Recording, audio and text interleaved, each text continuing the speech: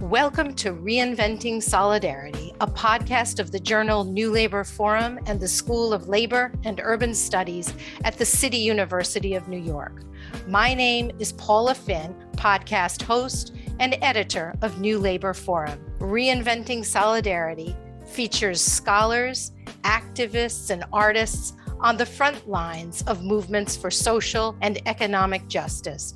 We ask the essential and often provocative questions about race, class, gender, and the role of organized labor and social justice organizations in the work of creating a radically different world, a world with solidarity, equality, and sustainability at its heart. Through much of U.S. history, antitrust movements, joined by farmers, laborers, abolitionists, and small business people, were a force to be reckoned with in American politics. Then, in the late 1970s, anti-monopoly fervor subsided and remained dormant for the next 40 years. The tides have now begun to change with the appointment of leading antitrust experts in the Biden administration and a growing number of labor and grassroots organizers once again taking aim at monopoly power. This history and the present urgency of antitrust organizing is the subject of episode 22 of Reinventing Solidarity. It features New Labor Forum Books and Arts editor Samir Santi in conversation with Zephyr Teachout, Associate Professor of Law at Fordham Law School and author of Break 'em Up, Recovering Our Freedom from Big Ag, Big Tech, and Big Money. They discuss Teachout's assertion in the book that monopoly is tyranny and that the busting of contemporary monopolies from Tyson to Facebook to Citibank must be the order of the day.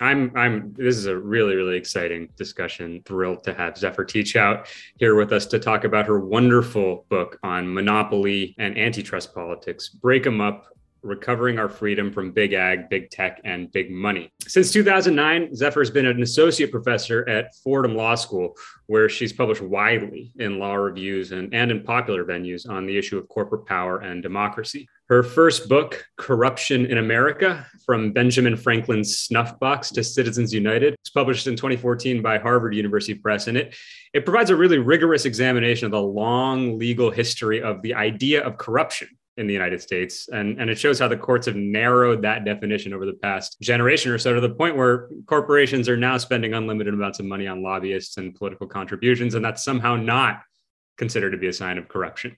We'll talk a bit about that today. In the book we're discussing today, Professor Teachout presents, all of this extensive legal and economic research that she's done over decades in an accessible and really delightfully readable account of the scope and character of corporate power in our world today. It tackles a question of central importance, obviously, to the struggle of social and economic justice. And there really couldn't be a more timely moment to be discussing it. So I'm super excited for this. Professor Teachout, thanks so much for being here with us. Thank you so much for having me. I'm really looking forward to the conversation.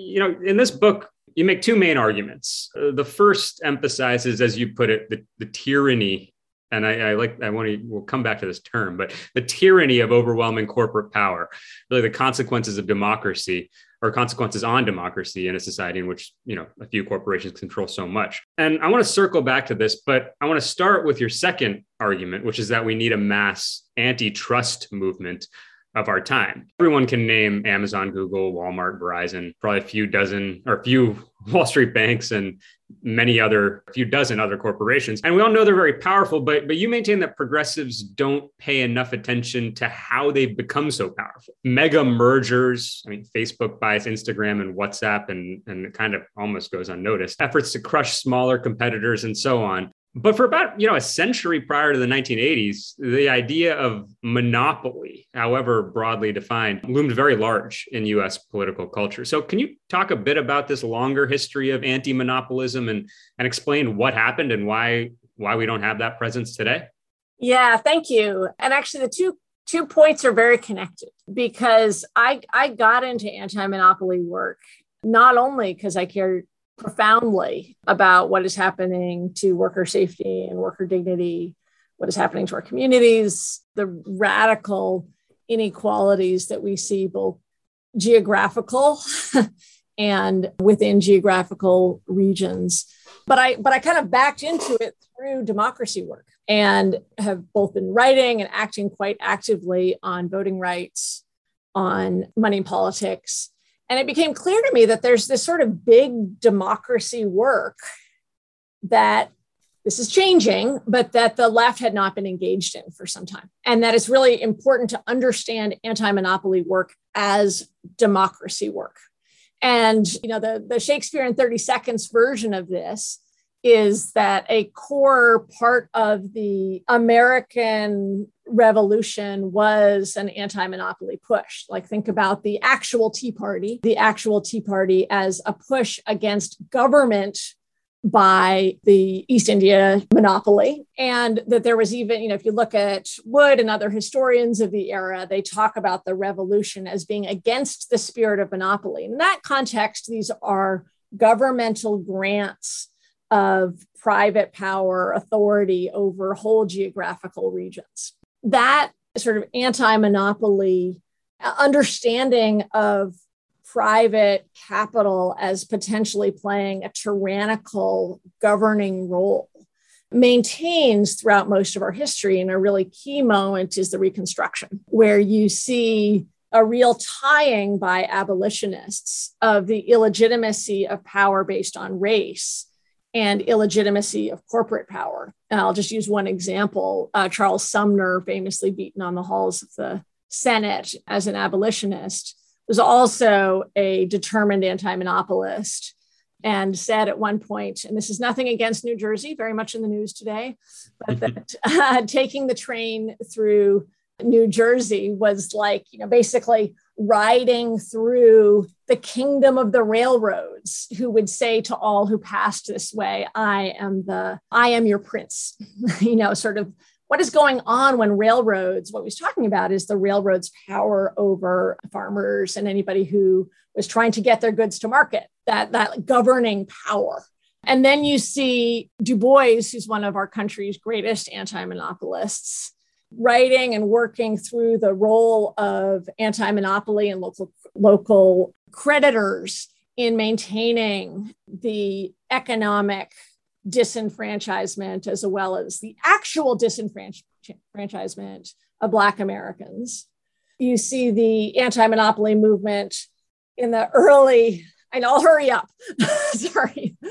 The anti-monopoly movement in the early 20th century take different forms and actually turn into key pieces of legislation. Very relevant to today is the moment in 1912 when the president signs the Clayton Act, one of the key pieces of anti-monopoly legislation, and sends the pen that he uses to sign the Clayton Act to the head of the AFL-CIO, who calls it a charter of liberty for workers, because there was, again, a sort of lots of debates, when we're sort of patching over those debates, but a deep understanding that concentrated corporate power was bad for democracy and really bad for workers because it changed their negotiating power for wages, dignity, and benefits. And the strongest modern anti-monopoly movement is in the post-New Deal era, where you actually have a significant, sustained anti-monopoly philosophy that involves both stopping mergers and supporting co-ops, rural electrification being just one of the many examples of this, sort of a vision. The Green New Deal is like the modern vision. This is very similar, a vision of massive federal policy that is done in a decentralized way that works for co-ops and workers. So then what happens? Well, in the late 1970s, there's a massive intellectual revolution. Martin Luther said, if you want to change the world, use your pen. Well, a series of economists broadly associated with the Chicago School basically rewrote history and rewrote economic policy. And they did 2 or 3 really critical things. One is they said, oh no, all this history was foolish. The real purpose of these antitrust laws, Clayton Act, Sherman Act, you don't need to know the details. The purpose of these laws was just consumer welfare. It's not about freedom. It's not about workers' power. It's not about local communities having thriving pharmacists. Not about any of that. It's just about how much toothpaste costs at the grocery store. So 1, consumer welfare. 2, they gave judges this kind of crazy job of deciding whether, instead of saying, you can't do this, this is a kind of contract you can't engage in, which is the history of antitrust laws. They said, oh, you should just judge, it's called the rule of reason, but you should make decisions about whether behavior is illegal or not based on its other ancillary benefits. And the third thing, and this is so important for this conversation, for the work that Samir does, is they basically said economic policy is not the public's job. And especially in the area of antitrust, it's too complicated. It's like, it's beyond your capacity. This is the job for the economists, the priests. And you have to basically understand, if the priests say this is not okay, then it's not okay, but trust us, this is too complicated. Effectively, you are stupid, you should be scared. If you see concentrated power, it's actually efficient. And the effect of these 3 parts of the revolution was really substantial. I mean, we've been in a merger wave for decades now, and almost every area of the economy is aggressively concentrated, where you have a handful of actors really doing what anti-monopoly law is supposed to stop, which is dictating terms. Not like, think about drug companies. They're not like trying to provide the best services. They are just saying, oh, we want to raise the prices today over here, we'll raise them. We are sort of dictators on top of this. So to wrap up this intro, we are at a new moment where there is growing anti-monopoly fervor that is actual, popular on the ground. And it's one of those things where I think the public is ahead of the elected officials, where you see, like, if you talk to, the Spectrum strikers, who are in one of the longest strikes in New York City history, right? Downtown New York City, they get it that after the merger went through, they just didn't have negotiating power anymore. Up until then, it's not like they love talking to Charter. It's just that they at least got a seat at the table. And once there is 1 or 2 or 3, you don't need just 1, 2 or 3 employers, they aren't even listening anymore.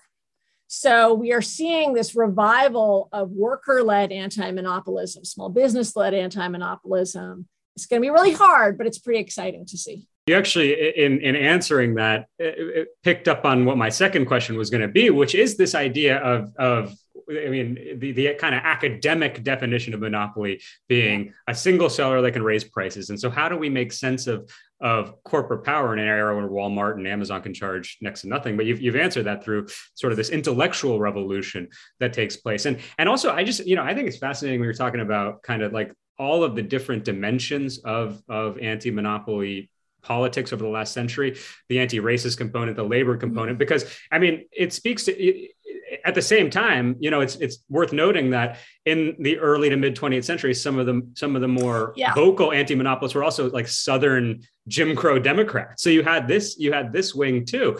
And then, corporations are talking about the labor monopoly, blaming considering unions as a monopoly themselves. And that relates back to your point about the AFL and Gompers's celebration. So, it had such currency across the political spectrum. It was I don't know. That's what I was thinking. No, I love it because it's like I gave the sort of like the clean heroic version. The truth is, part of the reason that we haven't had the strong anti-monopoly movement that we need and we now are getting is for exactly the reasons you're talking about. That anti-monopoly laws were used against unions, were used against workers. So it's not like this sort of clean one way. And Wilson, who was endorsed by Du Bois for his anti-monopolism, of course, was one of the sort of worst in-office segregationists and totally failed Du Bois on his promises. And so there is, I think there's, part when I was looking into like, why don't we on the left spend more time busting up big corporations? There are some intellectual arguments about the way the society should be shaped, but there are some deep reasons for suspicion of the 20th century anti-monopoly leaders because of the ways in which they used anti-monopoly against labor. And I don't mean all, this is not Brandeis, but it's certainly like Wilson. Wilson isn't my hero. Sure. And so in as much as Wilson is the sort of strongest anti-monopolist, but also the strongest racist segregationist, it's I actually think part of our collective job and part of the reason I go back to the Reconstruction is that there's really great, you may not know their names, but there's really powerful anti-racist, anti-monopoly leaders in the 1870s. Right. No, yeah, that's great. And I think this just underscores the extent to which the idea of monopoly had loomed so large. And it was one that everyone, kind of whatever side you were with, or wherever you were coming from, had to reckon with and try to use. And that ultimately could lead it to have a kind of checkered history in many respects. But I guess, like what's notable now is that the idea of monopoly, maybe it's changing, and that's what we're going to end up talking about. But for, as you say, for the last couple of decades, hasn't loomed as large. But we've seen, again, enormous concentrations of economic power. And so, one of the, you moving into the present, moving into right now, or the last, let's say, decade or two, you interestingly, I think, start with the example of the chicken industry. And you describe what you call the chickenization of the American middle class. And there's a lot that I think is really important here. But one of the things that I found striking is how you show the extent to which people in rural America, like chicken farmers, and people in urban America, like Uber drivers, let's say, have had very similar experiences, even if the sort of product that they're dealing with is very different. And they're not worlds apart, even if the political geography of our country might suggest that they are. So could you talk a little bit about what's happened in the chicken industry and how it relates to the experience of lots of workers, and perhaps how this may be the foundation or a potential for common interests among people who otherwise tend to vote differently? Yeah. I first got into this. I want to give credit to two people. There's more than two, but Chris Leonard is a great investigative business journalist whose book, The Meat Racket, really goes deeply into the nature of the chicken industry. And then Lina Khan, now the chair of the FTC, who, as a journalist, I actually think it's sort of undervalued that so much of her brilliance, she's brilliant anyway, but that she started not from theory, but from journalism, like what's actually happening, that she did some of the early journalistic pieces on the chicken industry. And so just to give you a broad sense, we see the shift from the 70s where there's this change in law. And that change in law leads to massive, what we call horizontal and vertical integration. You don't need to know those terms. You know what it means. It's the distributors all eat each other up and become three distributors. And this is like Tyson Pilgrims. You probably buy these all the time. And then those distributors who basically, you're a farmer here, eater family is here. You need to go through the distributors to get to the supermarket, to get to the family. You're not selling, except in this like 4%, you're not selling directly to people. So distributors are essential for farmers. And the distributors then also buy different elements up and down the supply chain. So now you have concentrated regional companies, Tyson, and a chicken farmer. It looks from a distance, you're like, independent business. It looks like a classic American entrepreneur.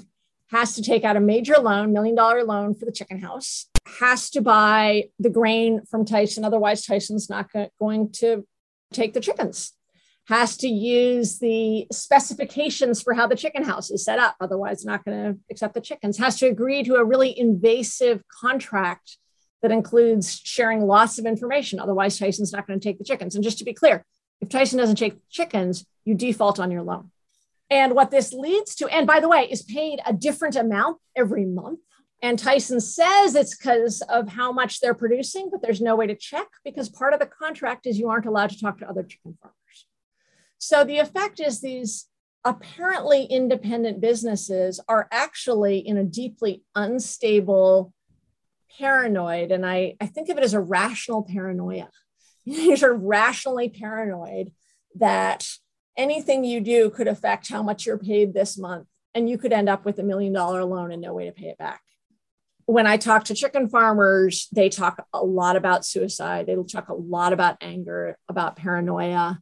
And in 2010, when the Obama administration started to investigate this, chicken farmers who spoke up about what was happening tell stories of being retaliated against. Like, if you speak, you will actually go bankrupt.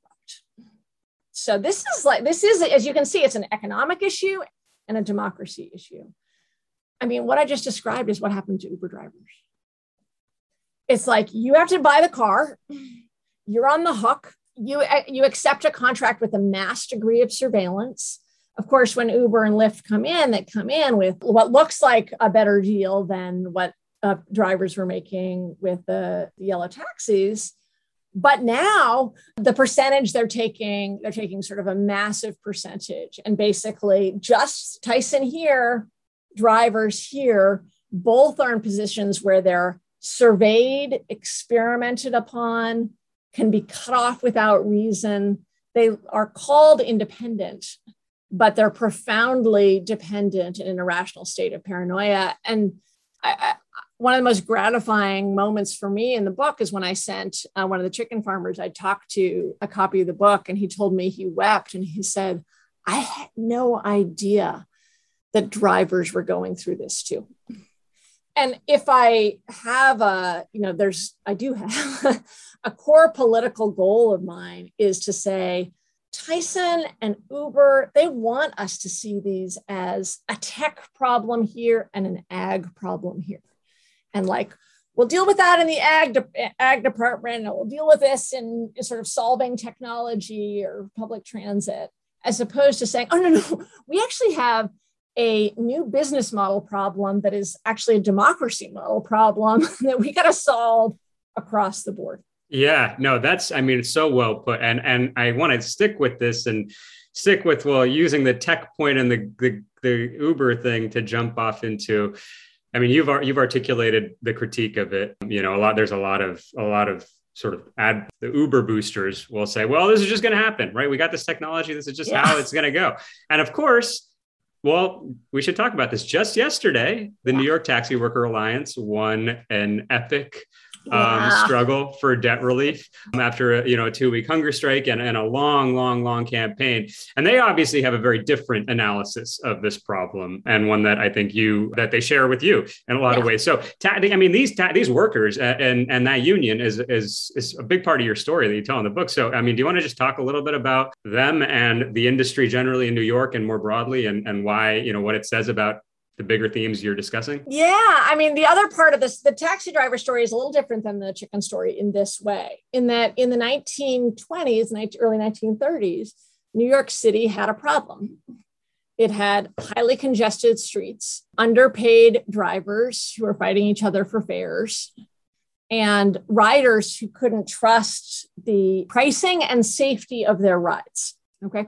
So the first solution is this guy from Checker comes in, is like, hey, I will, sort of the classic local monopoly solution. Hey, I will become the dispatch for everybody.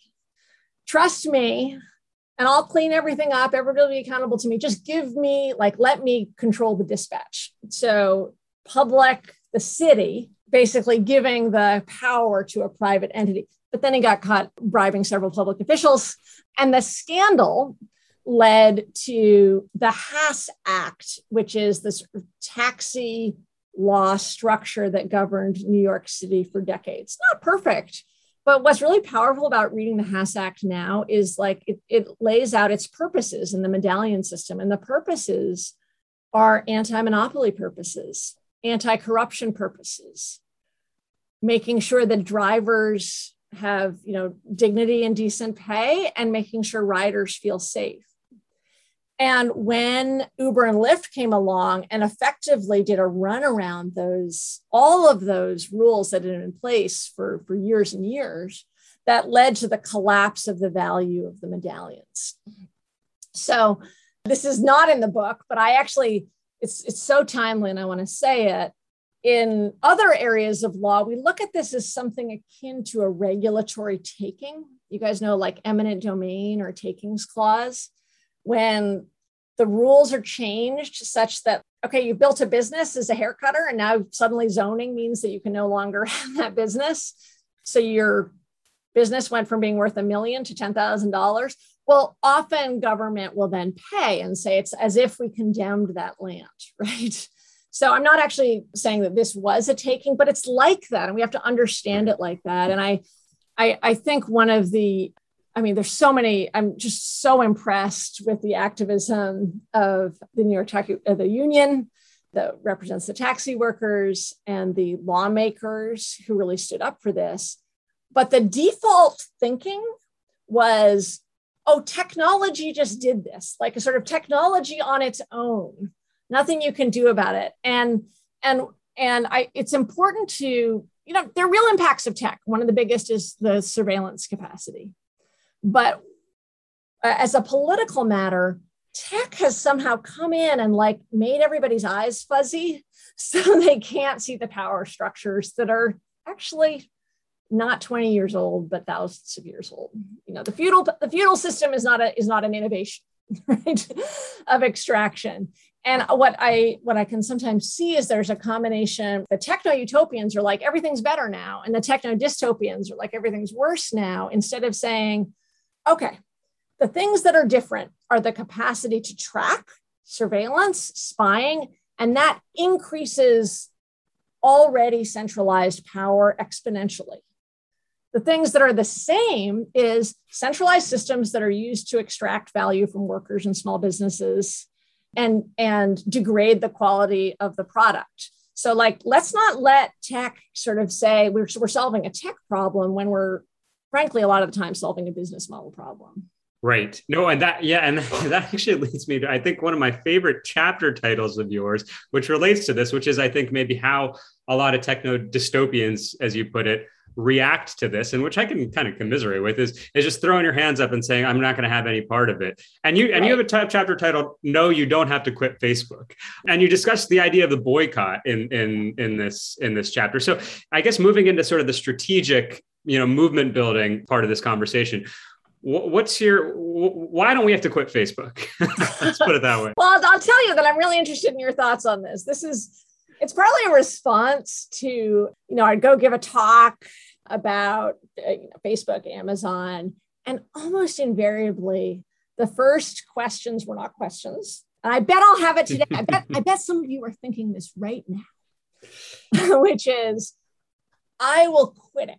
And I have this feeling of both love and sympathy and deep frustration. And I'll explain why. Is there are incredibly powerful consumer boycotts in our history around the world. And I look to those as models, and they can change policy.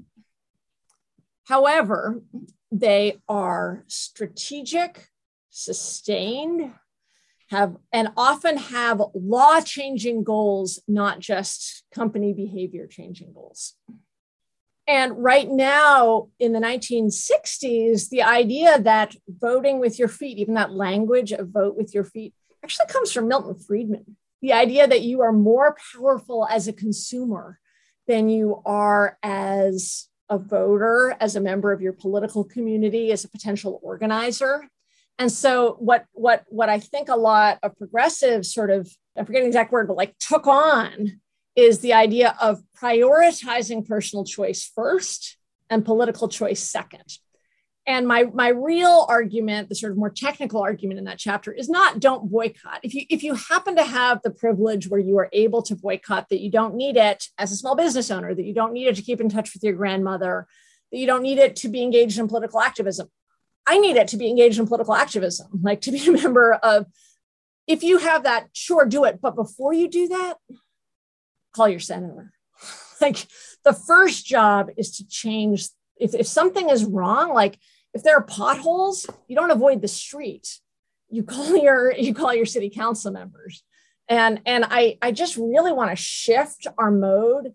And right now, and Zeynep Tufekci is now a columnist at the New York Times, has been a wonderful writer about this, is that we have all these sort of ephemeral mini, quote unquote, boycotts that create a feeling of action, but actually are dissipating political power. And right now, if you've got limited energy, put that energy into changing the business model of Facebook and breaking it apart from Instagram. And then, like, if you've got more left over, sure. If you want to go find, Verso, a non-ad based social media company, great. But tell me, I mean, it's an aggressive title, and I'm very much speaking to my progressive friends. So tell me about Samir, how you think about boycotting. No, I mean, I love the title, and I think it makes perfect sense. I recently quit Facebook simply for my own well-being, right, but I don't think it's a political act in any way, and most likely, if I had to bet, I'll be back on it within, a few months. But I mean, so I think strategically it makes a lot of sense, and it leads to the sort of the next question, which is maybe the bigger question that I have, and I know a lot of people are going to have, which is sort of political action towards what? And so there's a famous old book by this historian Ellis Hawley called The New Deal and the Problem of Monopoly, where he wrestles with this kind of central tension within the New Deal coalition between, and this is a crude kind of simplistic summary of it, but between trust busting, breaking up companies, and planning, regulating, and public ownership, and so on. And this is a debate that progressives has had for a long time, right? Should we be breaking up companies, or should we be trying to regulate them and use the size for good, or perhaps nationalize them depending on what sector they're in, so on? And well, I'm going to pose it to you because you have I think a nuanced take on this. And so what is, in spite, the title is Break 'em Up, which suggests something, but I think your take is actually maybe a bit more more nuanced than the title suggests. So what's your thought on this age-old progressive debate about what to do about bigness? Yes. So I think it depends. And it is more specific. And Break 'em Up, I saw Andrew's comment in the chat, and I'll just address it briefly on the way here, is that when I say break 'em up, I mean what you might think of as classic trust busting, which is break up Facebook from Instagram, break up Amazon from Amazon warehouses. You don't need the marketplace and the warehouses to be owned by the same person. Classic. Break up Bayer from Seeds. Horizontal and vertical. But I also mean a core way to break up corporate tyranny is ending forced arbitration, because that is a system of private courts. A core way to break up corporate tyranny is changing the way we fund campaigns, because sort of a key mechanism of power is money politics, and post-Citizens United, but pre-Citizens United too. Oh, sorry. So that's a segue. My first title for this book was Who's Going to Make the Shoes? Because I was sort of getting so frustrated talking to progressives about, like, okay, I get the problems. I want to hear a vision of your economy. And I have one. I have a vision of the economy. And the vision of the economy involves unionized workforces in the private sector, involves more co-op structures. And by the way, that's not a personal choice matter. That's a policy choice. We don't have policies that enable meaningful co-ops right now, and that kind of coordination. And in some industries involves nationalization of the industry. I strongly support Medicare for all. I really resist the framing, and I know you, even the way you asked it, you showed that you're a little resistant. The framing of this as a choice. The question is not, should everything in society be made by the government, or should everything in society be privately made? It is, what things in society should we publicly provide, like education, which I believe strongly in, and what things should we privately provide? The one area that I think is not okay is where there has been a little bit of a consensus, which is oligopolist private governance in coordination with the state. And that's the vision of like 2 or 3 big companies that are regulated by the state. I think that's actually the most dangerous of these, because of the conflict, the sort of core conflict of interest, that these companies have profit incentives And so I think when it comes to, any given industry, we say, okay, so what are our goals for this industry? What is the way that we can best provide it? And in healthcare, for instance, I think we need Medicare for all, and we need to be doing some serious anti-monopoly work in the pharma area. And we need to be doing some serious anti-monopoly work in something that is even easier to understand, like medical devices. One of the reasons our prices are so high is that we allowed for radical concentration in prosthetics. One of the reasons the prices are so high is that we've allowed for massive hospital consolidation. And that's true if they're nonprofit too, by the way. Prices are higher, nurses get paid less when you have hospital consolidation. So this either or is really problematic. And I'll just use one example. We have a very nationalized industry. It's the Department of Defense, right? You don't get more nationalized than that. But because we have allowed for contractors to move from 65 to under 5 in the last 40 years, those 5 contractors are then dictating federal policy instead of federal policy dictating those contractors. And so every area, unless you believe in, which I don't, unless you believe in the state making everything, there are really important areas for state, for direct public provision of goods, and really important anti-monopoly work. And the shaking the shoulders part of this is like, you would never say, oh, you have to choose between suing Pfizer and making drugs generically. You'd be like, no, we're going to sue Pfizer now. Or like, let's choose between, if you believe in a more concentrated health insurance, if you believe in, say, Medicare for all, you wouldn't say, oh, but we should have to choose between Medicare for all and suing Blue Cross and Blue Shield. It's like, no. When there is a problem of concentrated power, you take on the root of the power, and there is nothing more central. It's like, why are we avoiding the power problem? Like, yes, don't just protest Pfizer after we've allowed it to gobble up all these other companies. Protest it now. Don't protest Caremark and CVS after they've gobbled everything up and say, change your policies. We have to talk about the illegitimacy of this form of government.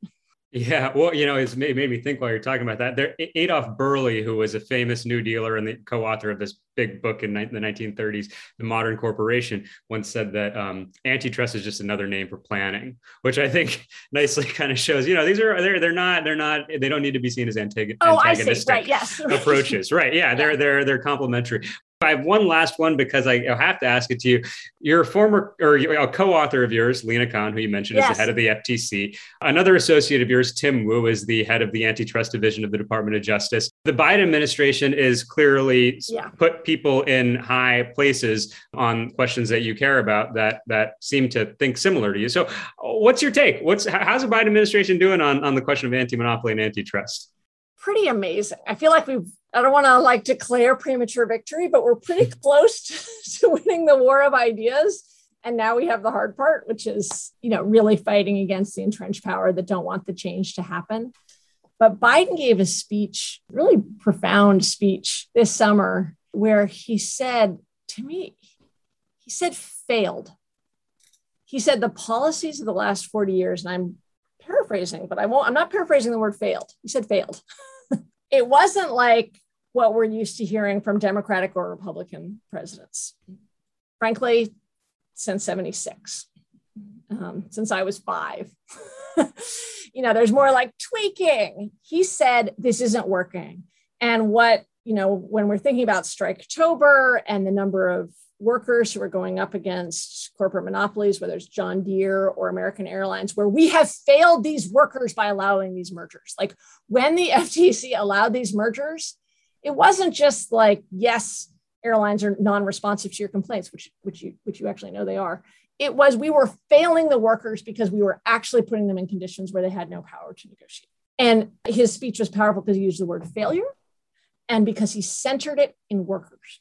He centered it in the research that shows that there are thousands of dollars a year that have effectively been stolen from workers by our monopoly choices. That concentrated industries, you can track $5,000 to $15,000 a year that workers would have gotten if the industries weren't just concentrated.